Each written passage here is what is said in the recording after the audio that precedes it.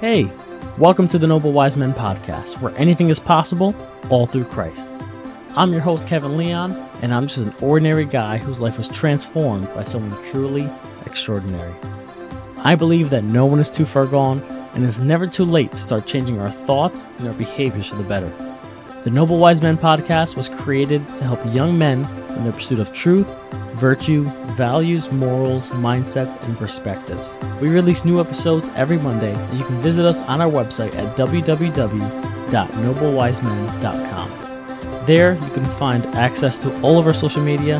That way, you can subscribe and not miss out on any of our content. Thank you so much for tuning into this week's episode, where I'll be talking about the importance of a man keeping his word. Let's get right into it.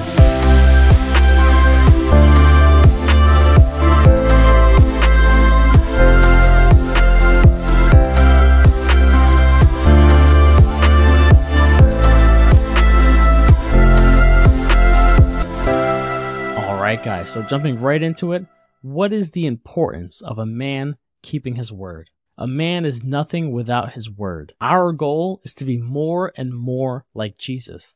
Our goal should be and is to be more and more like Jesus, to be ambassadors of Christ, to be representatives of Jesus, to show others the way, the truth, and the life, which is, again, Jesus Christ. Our goal should always be to show others the love of Christ, to show others the joy of the Lord. Wherever it is that we go, no matter what it is that we're doing, we should represent Jesus in such a way that others look at us and they want to know what it is that makes us different, what it is that sets us apart.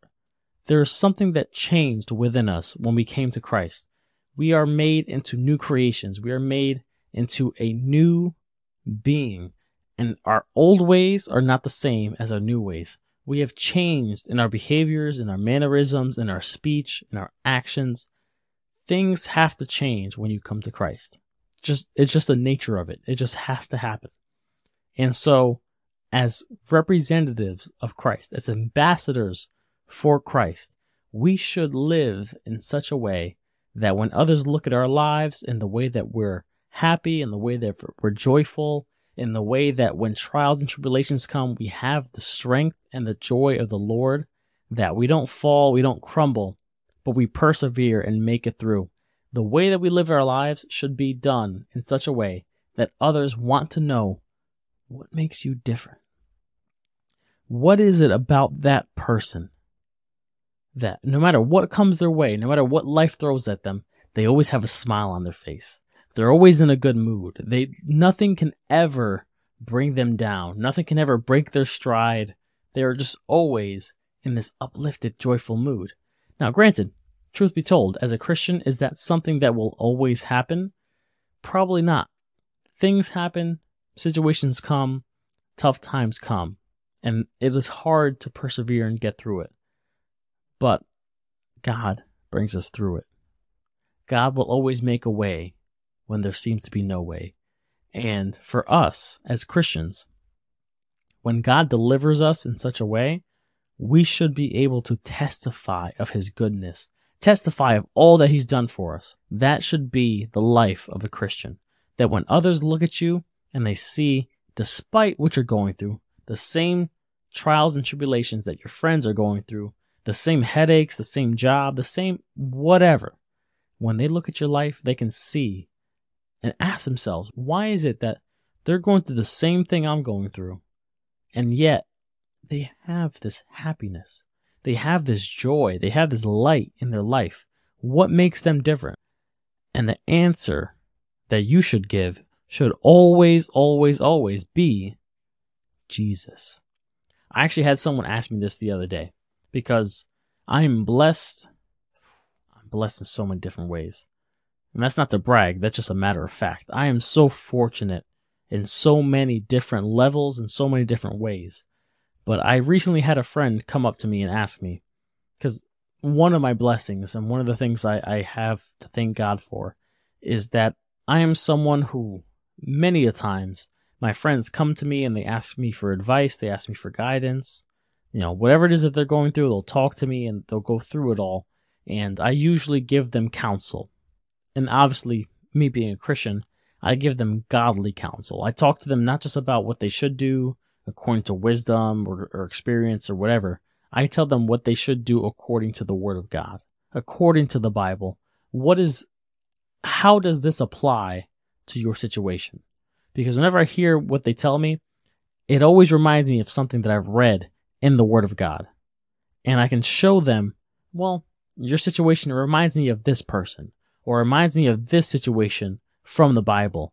And that, if you read it, if you learn from it, if you take it into account, you can apply that lesson to your own life and have tremendous changes happen and occur as a result. So I had a friend that recently came up to me where he asked me, he goes, Kevin, you're always talking to other people about what they're going through. You're always giving them life advice and this and this and that. Is there anything going on in your life?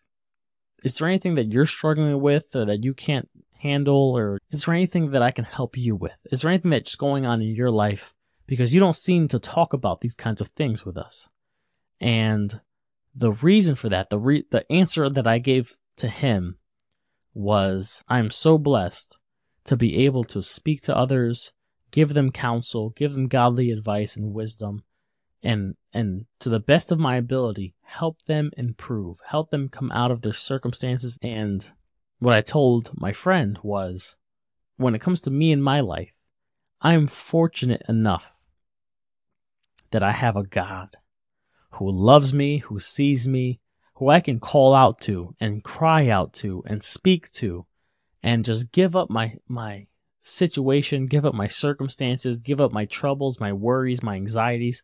I have a God who I serve that I can give all these things up to. So the source of my strength comes from the Lord. It comes from the living God. And it was just something that was very fascinating, and I wanted to share with you because he came up to me and asked me, how can I help you unload your burdens?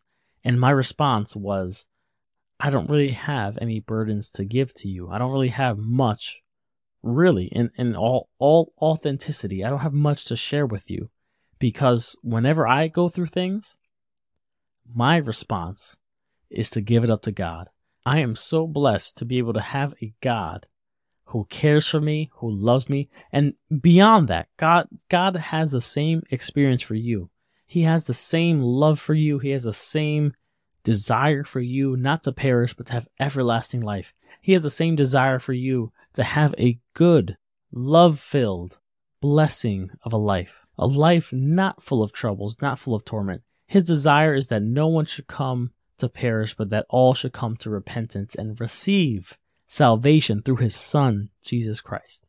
I am blessed that whenever I go through things, I can give up my troubles to him.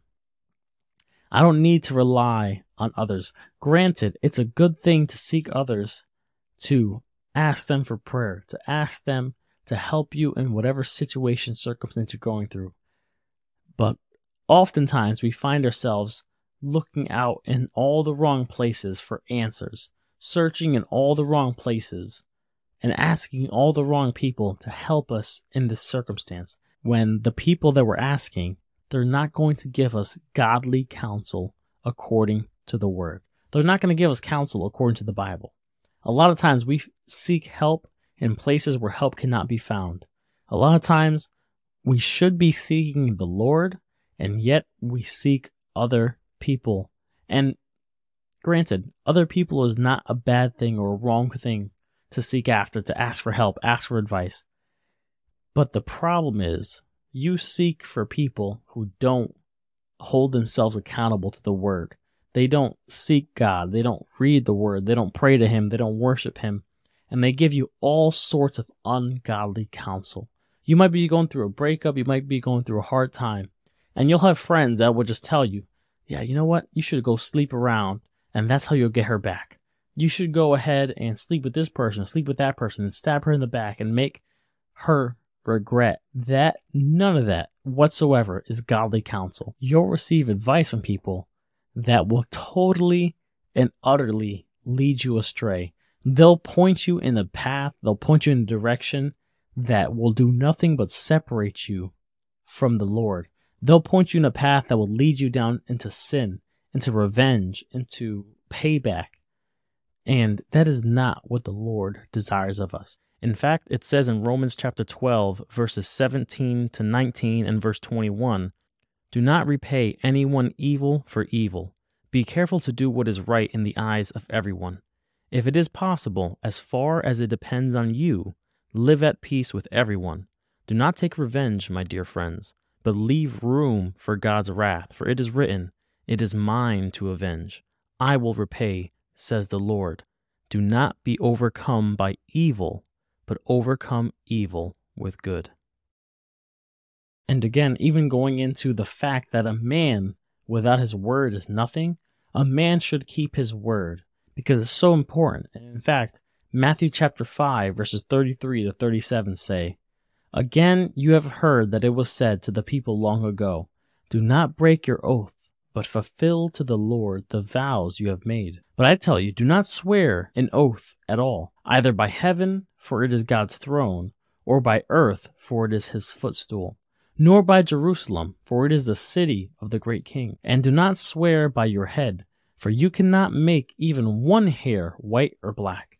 All you need is to say simply yes or no. Anything beyond this comes from the evil one."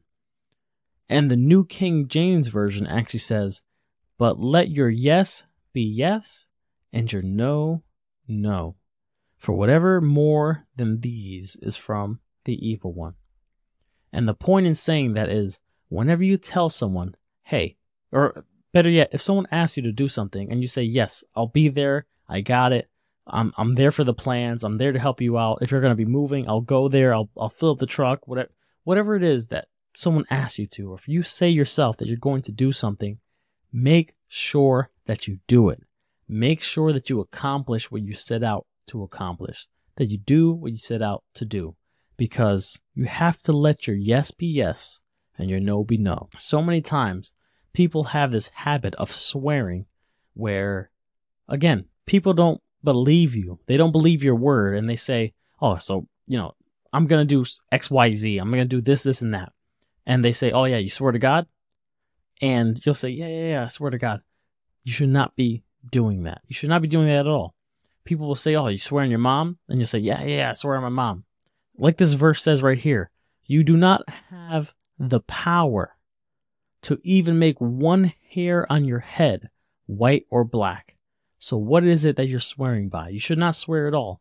If you are a man of integrity, if you are a man who keeps his word, when you say you're going to do something, those who know you should know that you will do what you promised to do. I don't have to swear by God. I don't have to swear by my mother. I don't have to swear by my job, my children. I don't have to swear by anything. I don't have to make an oath, because I, as a man, when I say you need me to be there, I will be there. That is enough. You need me to help you move, I'll be there. And I will make sure that I will be at that place at that time to do what I said I was going to do. A man without his word is nothing. And it's actually very biblical that you hold yourself accountable and you watch what you say with your mouth and with your tongue. James chapter 3, verses 7 to 12, it says, "For every kind of beast and bird, of reptile and creature of the sea, is tamed and has been tamed by mankind. But no man can tame the tongue. It is an unruly evil, full of deadly poison. With it we bless our God and Father, and with it we curse men who have been made in the similitude of God. Out of the same mouth proceed blessing and cursing. My brethren, these things ought not to be so. Does a spring send forth fresh water and bitter from the same opening? Can a fig tree, my brethren, bear olives, or a grapevine bear figs? Thus no spring yields both salt water and fresh." So we have to be conscious of our thoughts and of our words, because like these verses say, no man can tame the tongue. We say things that we ought not to say. We say things that we don't mean, and we say things that we should not be saying. We curse, we lie, we cheat others. There are things that we should not be saying and things that we should not be doing, and yet we still do them. It ought not to be this way. The verse itself says, with the same mouth, with the same tongue, we praise our God and Father in heaven, and we curse others. It should not be this way. And it's something that is very difficult. It's something that takes time. It doesn't happen overnight. But at the very least, it should be something that convicts you and bothers you and pushes you to improve. It should push you to do better. Because even though we may never be able to tame the tongue, if you're a Christian who has been saved for a certain amount of time, more than just a couple months, maybe even a year, if you've been saved for several years, you should not be cursing. This is something that I sometimes slip up on myself, and I do my best to improve on, but improvement is not the same as freedom. Jesus wants to free you from your temptations. Jesus wants to free you from your sins, your shortcomings, and we may improve on those things, but it is not the same as the freedom that Christ wants to give us. And in fact, when it comes to speaking, Luke chapter 6, verse 45 says, "A good man out of the good treasure of his heart brings forth good, and an evil man out of the evil treasure of his heart brings forth evil. For out of the abundance of the heart his mouth speaks." So this is something that we learn from the Bible, that out of the abundance of a man's heart, his mouth speaks. So if you're someone who is cursing, if you're someone who is tearing down, who is breaking, who is hurting others, that comes from the abundance of your heart. That is something that if you are in this place where you use your mouth more often for evil, you use your tongue to cut people down instead of trying to build them up, you're speaking from the abundance of your heart. There is a serious issue with your heart, with your intentions, with your well-being that you need to adjust and change. You need to purify yourself within from your heart in order to speak life into others, in order to bless others and lift them up and help them and improve on them rather than tearing them down, breaking them down, and crushing them in their spirit and in just, you have to do better and speak better, because out of the abundance of your heart, your mouth will speak. Proverbs chapter 17, verse 27 to 28 says, "He who has knowledge spares his words, and a man of understanding is of calm spirit. Even a fool is counted wise when he holds his peace. When he shuts his lips, he is considered perceptive." This is a verse that I cling to and I've held on to from pretty much when I first came to Christ. Again, it's something that I'm working on, that I'm improving on, but the essence of it is that even a fool is wise up until the point that he opens his mouth. If someone is a complete buffoon and they don't speak and they don't show and reveal their stupidity or their dumbness or whatever it is, if they are quiet and to themselves, they are perceived as intelligent. They are perceived as wise. The saying goes, God gave us 2 ears and 1 mouth, so we should be listening more than we're speaking. And that's something that you can apply to your life today, moving forward, that if you just speak a little bit less, you learn a little bit more, you receive a little bit more information, and you can use that to your advantage. If you speak a little bit less, people will perceive you as more intelligent than you are. Not to say that you're an idiot, not to say that you're dumb or a buffoon, but even if you are an intelligent person and you don't speak often, or you take the time to step back, listen, and pay attention to what's going on first, and then you speak, you'll be perceived as much more intelligent than you even are. Even if you're already an intelligent person, it will be a perception of you that is much, much different than someone who is constantly blabbing and going on and on and on and on and on, and just love hearing the sound of their voice and love speaking. You'll be perceived as a much more intelligent person by listening before you speak. It's such a simple but practical thing that you can apply to your life that will make a big impact on how others view you. But guys, that's all I have for you today. I hope this episode has blessed you. And as always, what I have to say is nowhere nearly as important as what God has to say. So I'll leave you off with a word from him. And this is found in Hebrews chapter 4, verse 12, which says, "For the word of God is living and powerful, and sharper than any two-edged sword, piercing even to the division of soul and spirit, and of joints and marrow, and is a discerner of the thoughts and intents of the heart." So guys, keep your word and do everything to the best of your ability. May God bless you, may He keep you, and as always, stay holy.